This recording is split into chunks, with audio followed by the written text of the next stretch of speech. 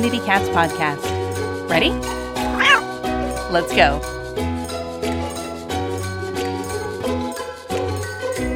Welcome to the Community Cats podcast. I am your host, Stacy LeBaron. I've been involved helping homeless cats for over 20 years with the Merrimack River Feline Rescue Society.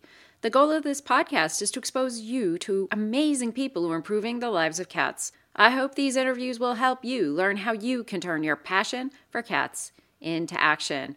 So in continuing with our December Best Of series, this is week number 3, and we are having Adam Myatt, the cat man of West Oakland. He was involved with starting the first cat cafe, as well as he does a lot of rescue work in the West Oakland area. And he has a great cat calendar. He's a great photographer and video guy. And so I thought this was an excellent show for us to listen to again and to share. He is getting around at various incredible cat events. So he is becoming another one of the great leaders across the country in helping community cats. So enjoy the show and feel free to send in your suggestions of what you think are the best shows that we've had on the Community Cat podcast. I'd really be interested. So feel free to check us out on Facebook, or you can always email me your suggestions at stacy@communitycatspodcast.com. Thanks so much, everybody, for tuning in, and enjoy Adam Myatt, the cat man of West Oakland. Cats have been taking over the Catman of West Oakland, aka Adam Myatt's life, for the past 8 years. What started as a simple photography hobby has turned into a life-changing endeavor, leading the Catman down a path that led to diving headfirst into cat rescue, TNR, and opening the first cat cafe in the United States, and more. Adam, I'd like to welcome you to the show. Meowsers.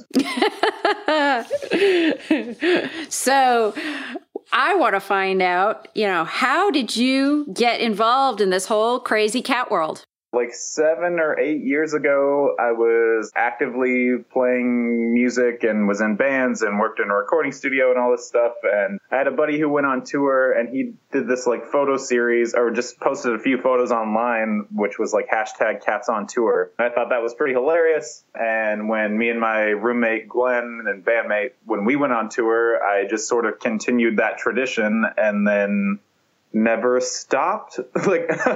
We did a small West Coast tour and then moved into the house that we're currently in, and just kept seeing cats everywhere. And it became less about, it was like, these are cats not on tour. That's not a catchy slogan. These are our neighborhood cats. And then that account and tags were taken, and it was sort of like, these cats are street smart, tough as nails, have some of them have definitely seen some shit. They're our neighborhood cats, and they're tough guys. A lot of them are real softies, but thus Hood Cats was born. And yeah, I was just taking photos and thought it was a silly thing to do and put on the internet. And then a bunch of friends were like, what can you do with these photos? Some of them are really good. And again, I was just like a broke musician and was just sort of I'm not going to invest what little money I have into making cat merchandise, because that sounds insane. And they encouraged me to do a crowdfunding Kickstarter campaign. That was right as that was really getting going too. And I was like, well, I never feel comfortable doing this with my band. Sometimes it feels like digital panhandling. But I was like, but if there's 100 people out there who want this and want to pay for it and pre-order it, great. And if they don't, not a big deal. No skin off my teeth. My life will go on. And now I'm 6 years into doing the calendar, and yeah, the cats have definitely taken over. So do you do a Kickstarter campaign every year, or did you just do that in the beginning? The 2018 calendar is the 6th year of doing a Kickstarter campaign. And actually, I'm with the year 5, or when I finished year 5, and started working on this year, I had a buddy who was like, all right, what's the next step? Where do you take Hood Cats next? And so we reached out to a couple of different publishing agents, and I was like, I do this calendar every year. I kind of have proved that I have an audience and that people like it and want to support it, and have an idea for a book and calendar combo pitch to present to a couple of people. So working on that for next year. So 2019 might be the first year that I don't do a Kickstarter, but It just sort of depends. That's a very, very cool thing. And it sounds like obviously Kickstarter has been a good platform for you in order to raise money for the project. Yeah, for sure. I mean, it was, again, it was just sort of like, I'm just a dude. I make music and I guess I take cat photos. And then it just like, I think the first campaign was up for like 3 days before it got funding. I was just trying to get $1,000 to make 100 calendars. And I was like, whoa, this is weird that like, if my band put a Kickstarter up, I bet it would take us like 6 months to get funding. Like, yeah. But the internet loves cats. And it just, from doing that, our weekly paper, the East Bay Express, like picked up or like got wind of it, interviewed me for their like January issue, because that's normally like a pets issue, and called me, like they dubbed me the Cat Man of West Oakland. And I've just sort of ran with it since then. Life has gotten weird. And it sounds like the path has just sort of randomly happened and you've sort of fallen into this position happily, but yet it sort of just kind of randomly came. So in West Oakland, we were talking in the little pre-chat conversation before the interview started, you were talking about how you've wrangled a lot of cats over the years. Do you have any stories that you'd like to share with us? Let's see. The latest very happy ending, adorable outcome was this cat Monk. He showed up I have like a colony of it's about 6 cats normally that live in my yard and my neighbor's yard. And like it must have been it was like a Friday night. I got a frantic text message, flurry of text messages from my neighbor, and she sent a couple of photos. She's like, this little orange kitten just showed up in the yard. Like, he's got this weird abscess on his mouth. What do we do? What do we do? What do we do?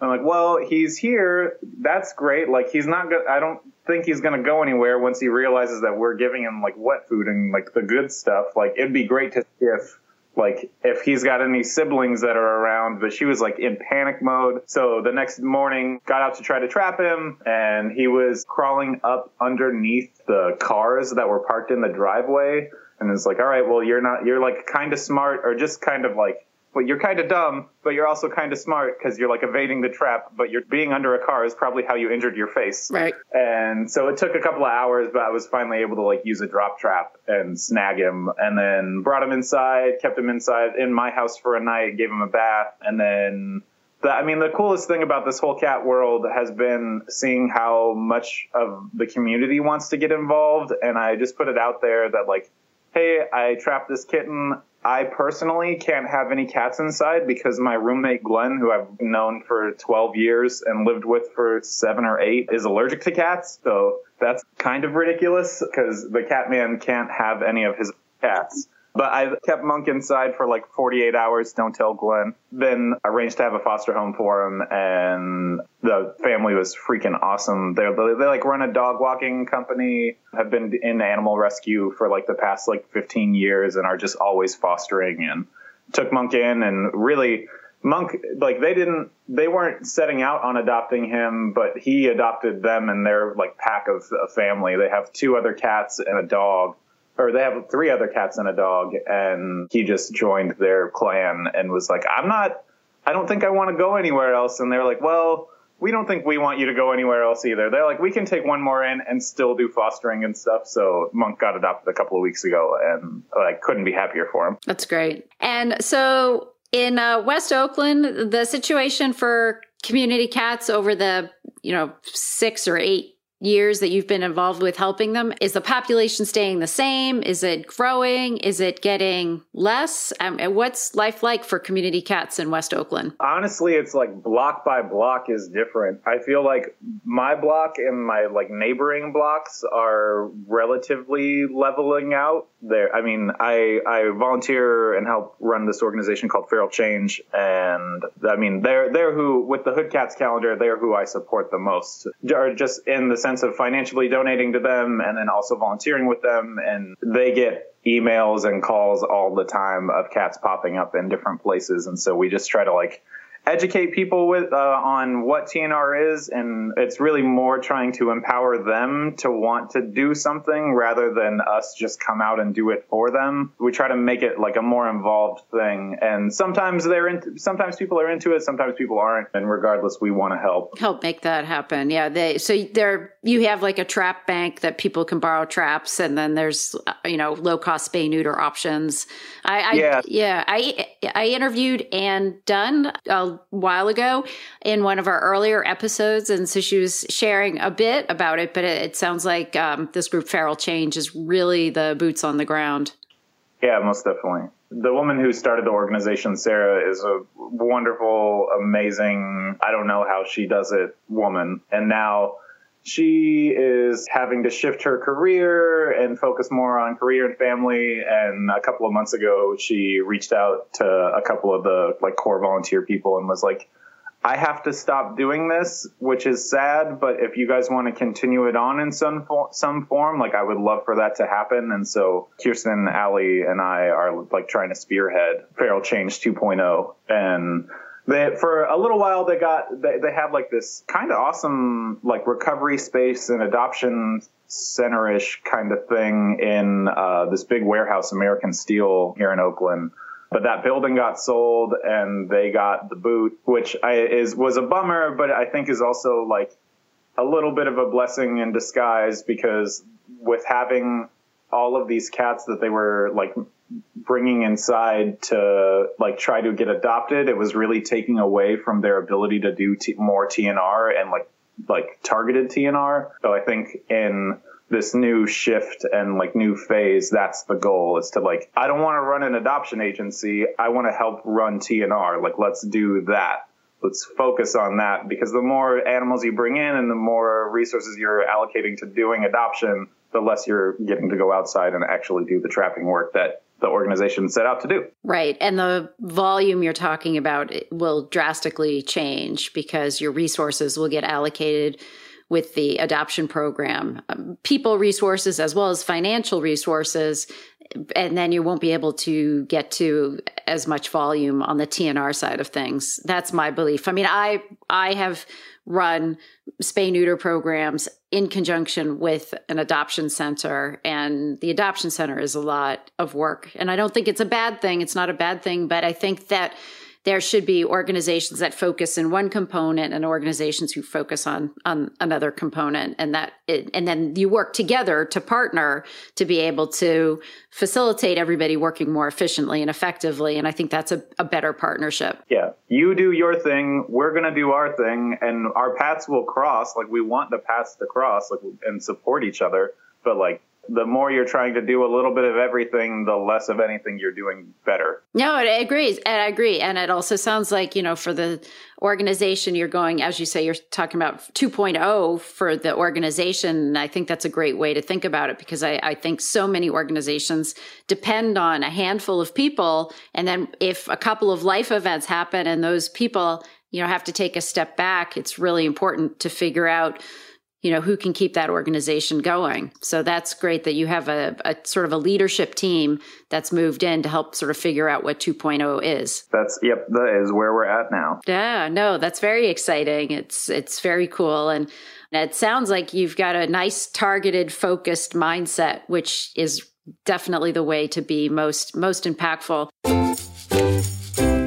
Today's episode is sponsored by Space Kitty Express, your one-stop shop for exotic cat drugs. Everyone's heard of catnip, but what about valerian root, Tatarian honeysuckle, or silver vine? Space Kitty Express specializes in offering these hard-to-find catnip alternatives, both in their herbal form and stuffed into a variety of reusable toys. Their herbs are 100% pure, not like those quote-unquote catnip blends you might find in a pet store. Their Tartarian honeysuckle wood is cut fresh and kept frozen to lock in its citrusy scent. Their silver vine exudes a mintiness that tingles the nostrils. Their organic valerian root is so musky that they've had to blend it with organic lemongrass so that human noses can tolerate it. Cats can definitely tell the difference between these quality herbs and that stale catnip from the big box store. Visit SpaceKittyExpress.com and watch videos from satisfied feline customers. Use coupon code CommunityCats, all one word, at checkout to receive 10% off your purchase. That's SpaceKittyExpress.com with coupon code CommunityCats. Doesn't your cat deserve the best? Spoil them today at SpaceKittyExpress.com.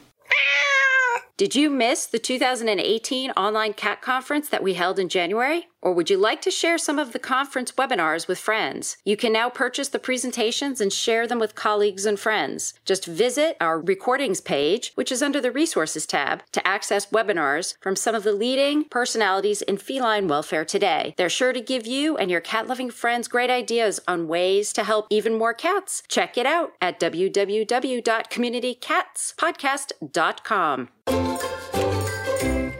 I was just wondering, Adam, if you might be able to share with us a little bit about your photography and how you get such great pictures. And are there any tips for those of us who are out there in the field trying to get pictures of our feral kitties?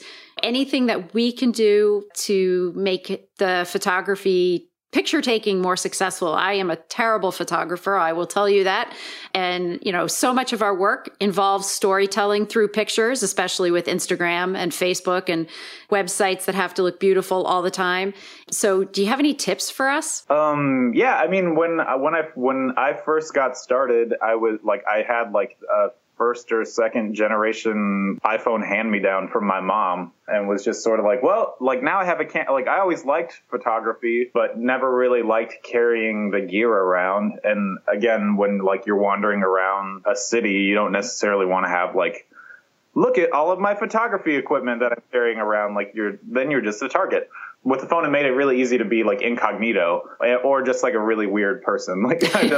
I get down on really, if you want to get good photos of a cat, you have to get down on their perspective or to their level. And so when you're I'll be kneeling or almost laying down in the street sometimes, or on the sidewalk or in my yard. And yeah, I mean, it's really just getting down to their level, making yourself not a threat. Treats and catnip are a great starting point for a lot of cats. Not for every cat, but yeah, just the catnip treats. And honestly, there's those what are they? It's I equate them to it's a cat version of a Go-Gurt. It's puree, chicken. It's by Chow or something. And it's just the grossest stuff you could imagine, but Stubbs, who is my main hood cat and who I've known for 5 years now, I finally can start petting him when I'm giving him that. It's there's catnip is cat crack, and then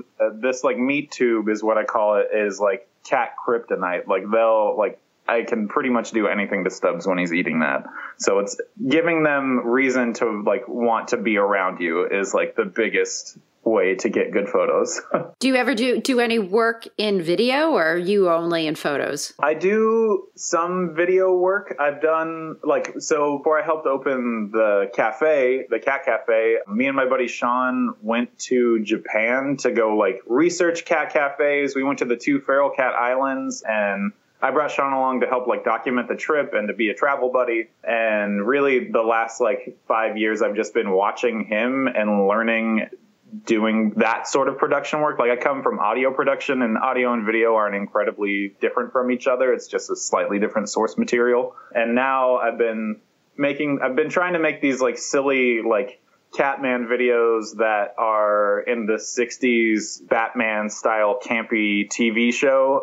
So I've doing some of those, which is a goofy thing to do. And then I've been working with Hannah Shaw, the kitten lady. I basically equate her and my buddy Andrew as the Jay-Z and Beyonce of the cat world. And then in working with her, we're trying to be the postal service of the cat world. That's this indie electro pop band that is one of my favorite bands ever, but they got their start by mailing each other hard drives and stuff. And now the technology is a little bit better. So Hannah just Dropboxes me videos, and then I puzzle piece it all together into a cohesive story and send it back to her. And that goes up on her social pages and YouTube and all that jazz. So I've been basically the last year I've been on the Catman hustle is what I call it, which is cat sitting, making and selling this merch stuff and doing TNR, and then making videos for Hannah. And it's been a weird year. And now running Feral Change. Yeah. Helping get that back up and running. So the feral cats is what where I started in the rescue world and what like got my interest. And then when I met Ann Dunn, who runs Cat Town and started Cat Town, there was this litter of kittens that I found maybe like 2 months after the Catman of West Oakland article came out. And in that article, I mentioned that I want to foster for Cat Town at some point someday because I have a soft spot for senior cats and special needs cats. And that was like what they focused on when they had started. But again, I can't have cats because of my idiot roommate, Glenn. And like somehow the article got to her, and I found this litter of kittens and had posted like a photo but was going out of town, and like we were writing an email to each other at the same time of like Anne was writing, "What do you do for these cats?" and I was writing to Anne, "What should I do for these cats?" Because I like realized that like they're adorable. They don't need to be out here. Like what is the shelter situation in Oakland? It was something I'd never really looked into, and then that was the start of a crazy partnership. And yeah, we met for coffee. When was it? It was like in December of 2013, and was like, I don't really know you and you don't really know me, but like, do you want to go in together and make a cat cafe? Because no one's done that in the United States yet. And I think it could help put Cat Town on the map. And I think if we do it where it's like an adoption center first and a cafe second, it has potential to be really successful. And it's been crazy. It was a crazy journey.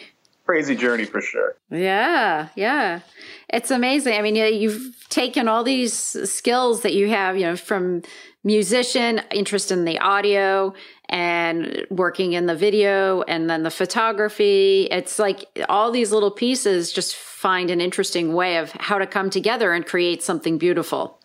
Yeah, definitely. It's definitely not what I expected to be doing, but I love it. And I mean, I'm a pretty like cynical person sometimes, but it is like changing lives of people and animals together. And through the cafe alone, we've had over 500 or 600 adoptions, I think now. And so that's like also 500 or 600 families that have been impacted. So it's been crazy. So Adam, if folks are interested in finding out more about the Catman of West Oakland and the work that you're doing, how would they do that? So I have my website, catmanofwestoakland.com, or on Instagram at catmanofwestoakland. And that's where majority of my photos and videos and all that sort of stuff go. I have a Facebook page for hood cats, but it's not as like all encompassing as the Catman stuff. And yeah, on the website, you can learn about TNR in Oakland. You can learn about Feral Change, my social Myatt productions, which is what I've been calling making videos for Hannah. Like that, if I can do that for more people, that is like another path that I sort of see this weird cat life that I've made leading down. And then I have the Hood Cats merch that's up there. And that's when I sell that, that just helps me fund TNR with Feral Change. That's great. And Adam, is there anything else you'd like to share with our listeners today? Yeah, if you need a cat calendar, I have the 2018 Hood Cats calendar. It's up now at hoodcats.bigcartel.com too. And again, that is just a dozen of Oakland's finest felines as seen by myself, the Catman. Awesome. Adam, well, thank you so much for agreeing to be a guest on my show. And I hope we'll have you on again in the future. Totally. Yeah, that would be awesome. Thank you for listening to the Community Cats podcast. I would really appreciate it if you would go to iTunes, leave a review of the show. It will help spread the word to help more community cats.